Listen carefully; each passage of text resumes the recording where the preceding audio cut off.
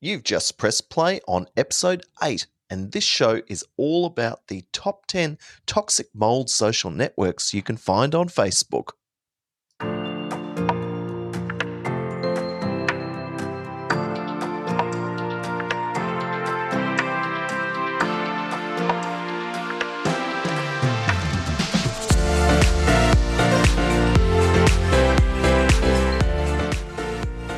Hello and welcome to this Thursday's live stream, focusing today on Facebook groups regarding toxic mold.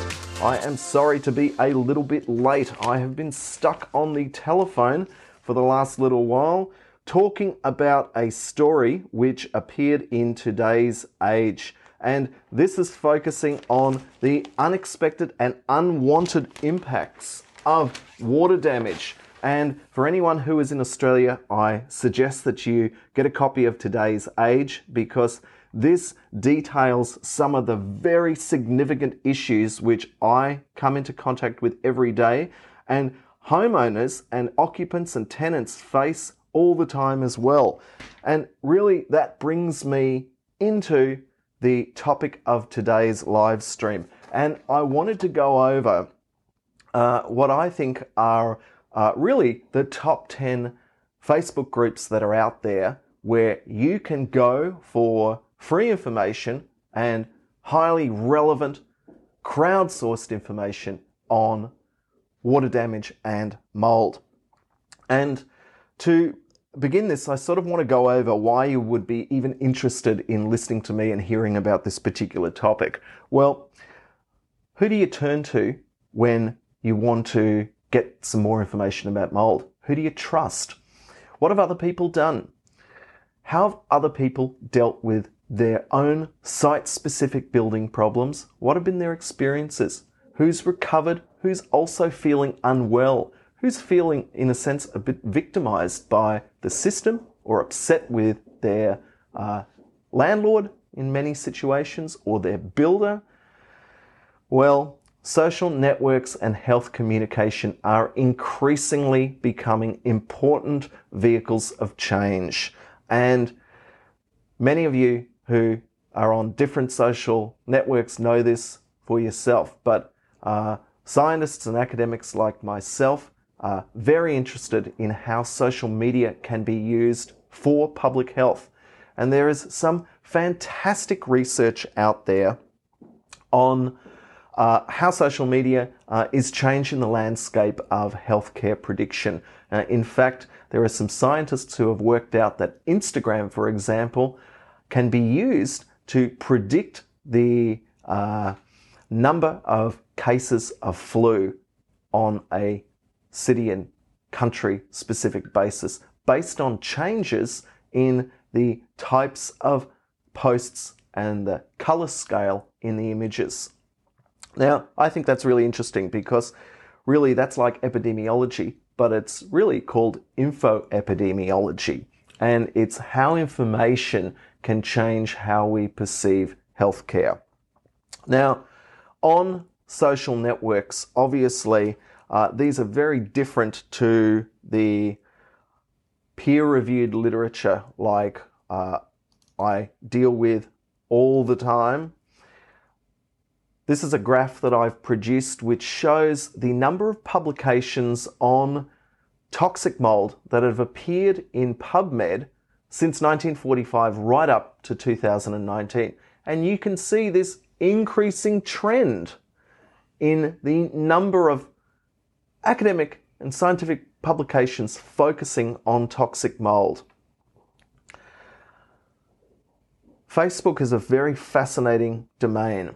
And this concept of groups as opposed to personal or business pages means that they are designed to provide a space to communicate about shared interests with like-minded people. And the reason that these work are down to influence, and there are two types of influence in social networks. And I want to talk about this before I get into the top 10 list and why this is a top 10 list, because it's made up of these two twin concepts: peer influence. And this is really important because this is how information is accepted into the network. And then there is external influence, and that is posts or information that are introduced into the network. Well, why is this important? Well, the average person on any particular web page might only spend 15 seconds there. So everyone is clamoring for attention and for an audience in a sense. And so it is really important that social media is well targeted and engaged because no one wants to waste time and you want access to topical information. Now, Facebook groups are hot property. In 2018, there were 1.4 billion people on Facebook who use groups every single month. Now, there are a lot of groups out there for specific interests, and I'm going to be ranking the top 10 for toxic mold that are available. And many of these are closed groups. There may even be secret groups out there, and many groups are also public. So there are options out there, and you can do a search for these social groups directly from your own personal account. But it's interesting to note that Facebook are well aware of the fact that a lot of these groups are health related, and they are actively making changes as we speak to allow many of the group admins to share personal medical information that is privacy important, that have ramifications, to allow them to strip out that information and allow people to share this. So Facebook is well aware of the increasing numbers of people that are turning to their social platform to look for health-related information. Now, before I get into the mold-specific list, I want to go through some background academic research in the field of social media, because people have been very interested in the penetration of concepts like vaccination, which is, again, a contentious topic. There's a lot of research fundamentals out there saying that vaccination is a positive thing, and there is equally other research which says it's quite damaging.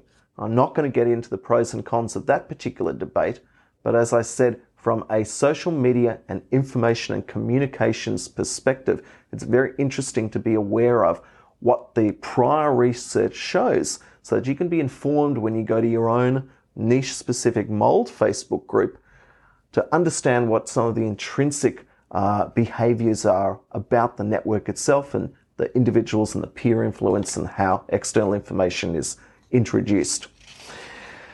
And what we find out is that this concept of vaccine hesitancy has been something which governments and lawmakers and the pharmaceutical industry have been aware of. And so, of course, they early on turned to social media. So there's some excellent statistics. One of the better papers, which I'm referencing in the show notes at the bottom of this live stream, is a great study that went over 7 years on Facebook that looked at 2.6 million users and a couple of 100,000 posts on vaccines. And they discovered something that was fundamental to how information propagates within the social network, and that is something called the echo chamber effect. And this echo chamber effect means that the users on particular groups can effectively cancel out their consumption of information and media that doesn't fit with their aligned beliefs.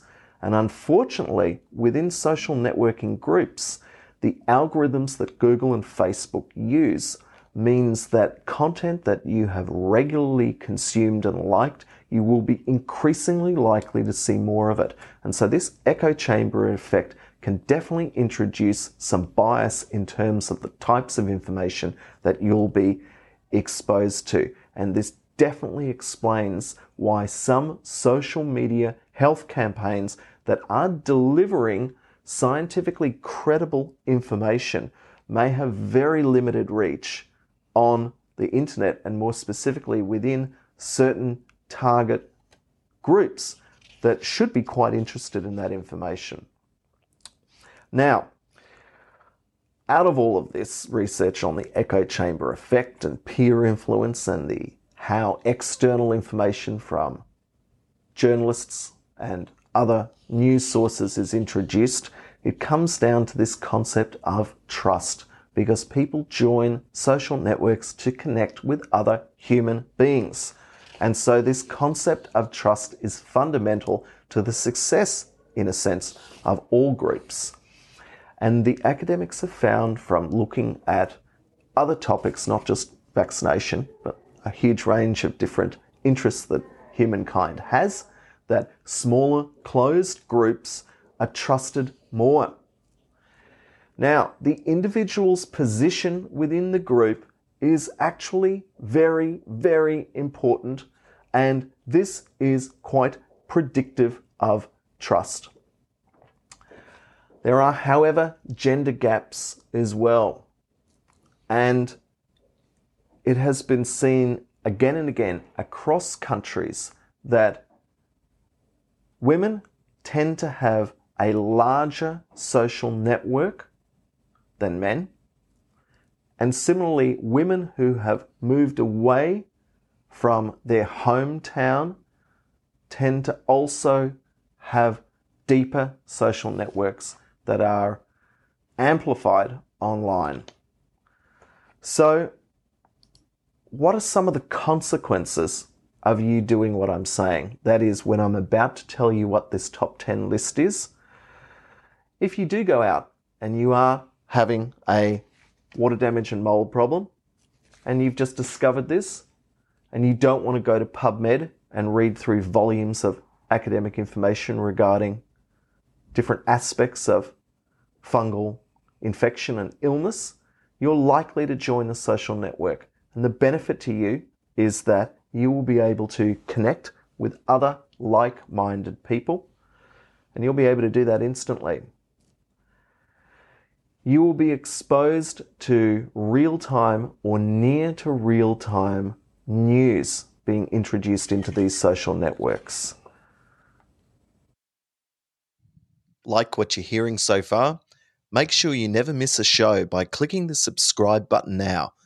And remember, this podcast is actually part of a live stream that I do every week on Thursdays, so check it out on Facebook or on YouTube. Now back to the show. Joining a social network is also supposed to be fun and enjoyable. So there are some psychological benefits of engaging with other people who are going through similar situations to yourself. There are a couple of negatives. Procrastination is one, especially if you're looking for solutions or quick solutions. Sometimes the social network is not the best place to go because you may get information overload. Now, if you don't check out these Facebook groups and you just rely on osmosis to acquire information that impacts on your particular situation, you could definitely miss out on some timely and valuable peer support, which is effectively crowd-funded wisdom. This concept of consensus thinking, whilst it entails some bias, is actually really important because we all make decisions within a larger community or group structure anyway. And so how other people feel about particular situations and how they're collectively responding to them is very, very important to be aware of. And you can get some very good information and clues regarding solution pathways that might create decision points for your own situation. So how can you use this right now? Because I'm about to move to the top 10 toxic mold social networks. And I haven't just gone through from my personal page and keyed in toxic mold, because Facebook returns, as I said, not necessarily an objective view of what is out there, because I am a Facebook user. And so we can turn to other research platforms which take an AI or a machine learning approach to do keyword matching across Facebook and within different groups. And we can get a very interesting ranking, which I'm about to show you. So, the first group that I want to talk to you about is entitled Toxic Mold and SIRS Advocacy Group. This concept of SIRS, or chronic inflammatory response syndrome, is increasingly being discussed, and people are very concerned about the concept of inflammation as the mediator for, in many cases, chronic and quite profound and unexpected health problems. And so obviously this comes in at number 1 according to the AI ranking algorithm. Now, unlike other groups of people, the fan count or the size of the group doesn't necessarily have a correlation on the types of content or what's being discussed within the group. Toxic Mold and SIRS Advocacy Group has a fan count of 151. Contrast this with the number 2 position, Toxic Mold Awareness and Education. That is a fan count of 1,422. And each of these focus on different aspects of mold exposure and everything to do with this. So most of the groups have a niche specific focus, and until you join them and see the quality and types of posts, you won't really know. But you can join up to 300 groups without penalty from Facebook, so it's in your interests to scan your environment. The number 3 position is Surviving Mold. Now, this is by far the biggest Facebook group on the Facebook ecosystem, with a fan count of 11,342 when I put these statistics together 36 or 48 hours ago. This is a very good Facebook group, as each of them are, and I suggest that you look at these as they pertain to your particular set of circumstances. The number 4 position comes in with Surviving Toxic Mold. Well, if you've got water damage, obviously you want to survive it, don't you? So this is a very valuable group, and they have a fan count of 3,723. Now we move on to the number 5 position, and this is Toxic Mold Support Australia. Now, I'm in Australia. I know many clients and patients that are referred to me by clinicians who are members of Toxic Mold Support Australia. It is a very active group. They have a fan count of 532, but make no mistake, they are providing very useful and valuable information. And it is important to be aware of the global or US context, but it's also important to be aware of the local context and make connections with other individuals that are sharing similar experiences in their journey through water damage and mold. The number 6 position is Mold Illness Made Simple, and this emphasizes something fascinating about internet and information and learning in general. People want to learn about mold and mold illness, and they want to do it on their own terms and in their own time. This is a related website to the previous one. They have a fan count of 1,976. So number 6 is very interesting as well. Number 7 is Toxic Mold Survivor, and not to be this is not like Survivor or Survivor Gladiator or Survivor on a Desert Island. This is actually surviving from toxic mold. And so this is a slightly different perspective again to navigating through this environment. They have a fan count of 822. Number 8 is Journey to Recovery from Toxic Mold Sickness. Well, if you do find that your physiology is responding negatively to your environment, well, obviously you want to turn to some sort of group that might give you some valuable person-centric information that can allow you to recover. So this comes in at number 8. Number 9 is called Mould Blogger. Well, many people like to write about mould, and this particular Facebook group is focusing on first-person perspectives, like all of them are, but this is being led by this particular a companion website as well. They have a fan count of 232. And in 10th position is the Facebook group called SIRS and Mould Toxicity. Again, SIRS is Chronic Inflammatory Response Syndrome. They have a fan count of 480. Now, it's really important now that we are at the end of this top 10 list to remember a few takeaways. There is an echo chamber effect in all social networks. They do take up time to join and consume information. They do allow you to get interaction with other people who are in the same or similar situation to get some advice, much like a conversation in real life. I think they have a profound and significant role to play in guiding people through their own journey.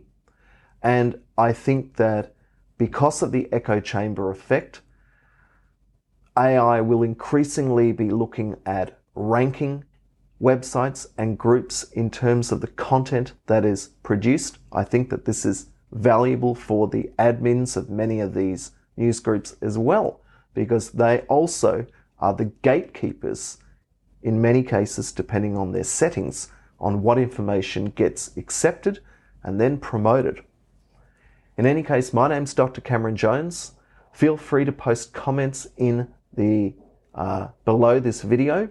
I'm happy to answer questions, and I'll talk to you next week. Bye for now. Thanks for joining me this week on The Mould Show. Make sure to visit our website at themoldshow.com, where you can subscribe on iTunes so you'll never miss an episode. You can also follow up on specific content or any of the references that were discussed, which I always put up on the show notes. If you found value in this podcast, I'd appreciate a rating on iTunes, or tell a friend or share this episode out to your network and family. As always, you can reach me on socials at Dr. Cameron Jones, and I'm always happy to answer your questions. Have a great week, and bye for now.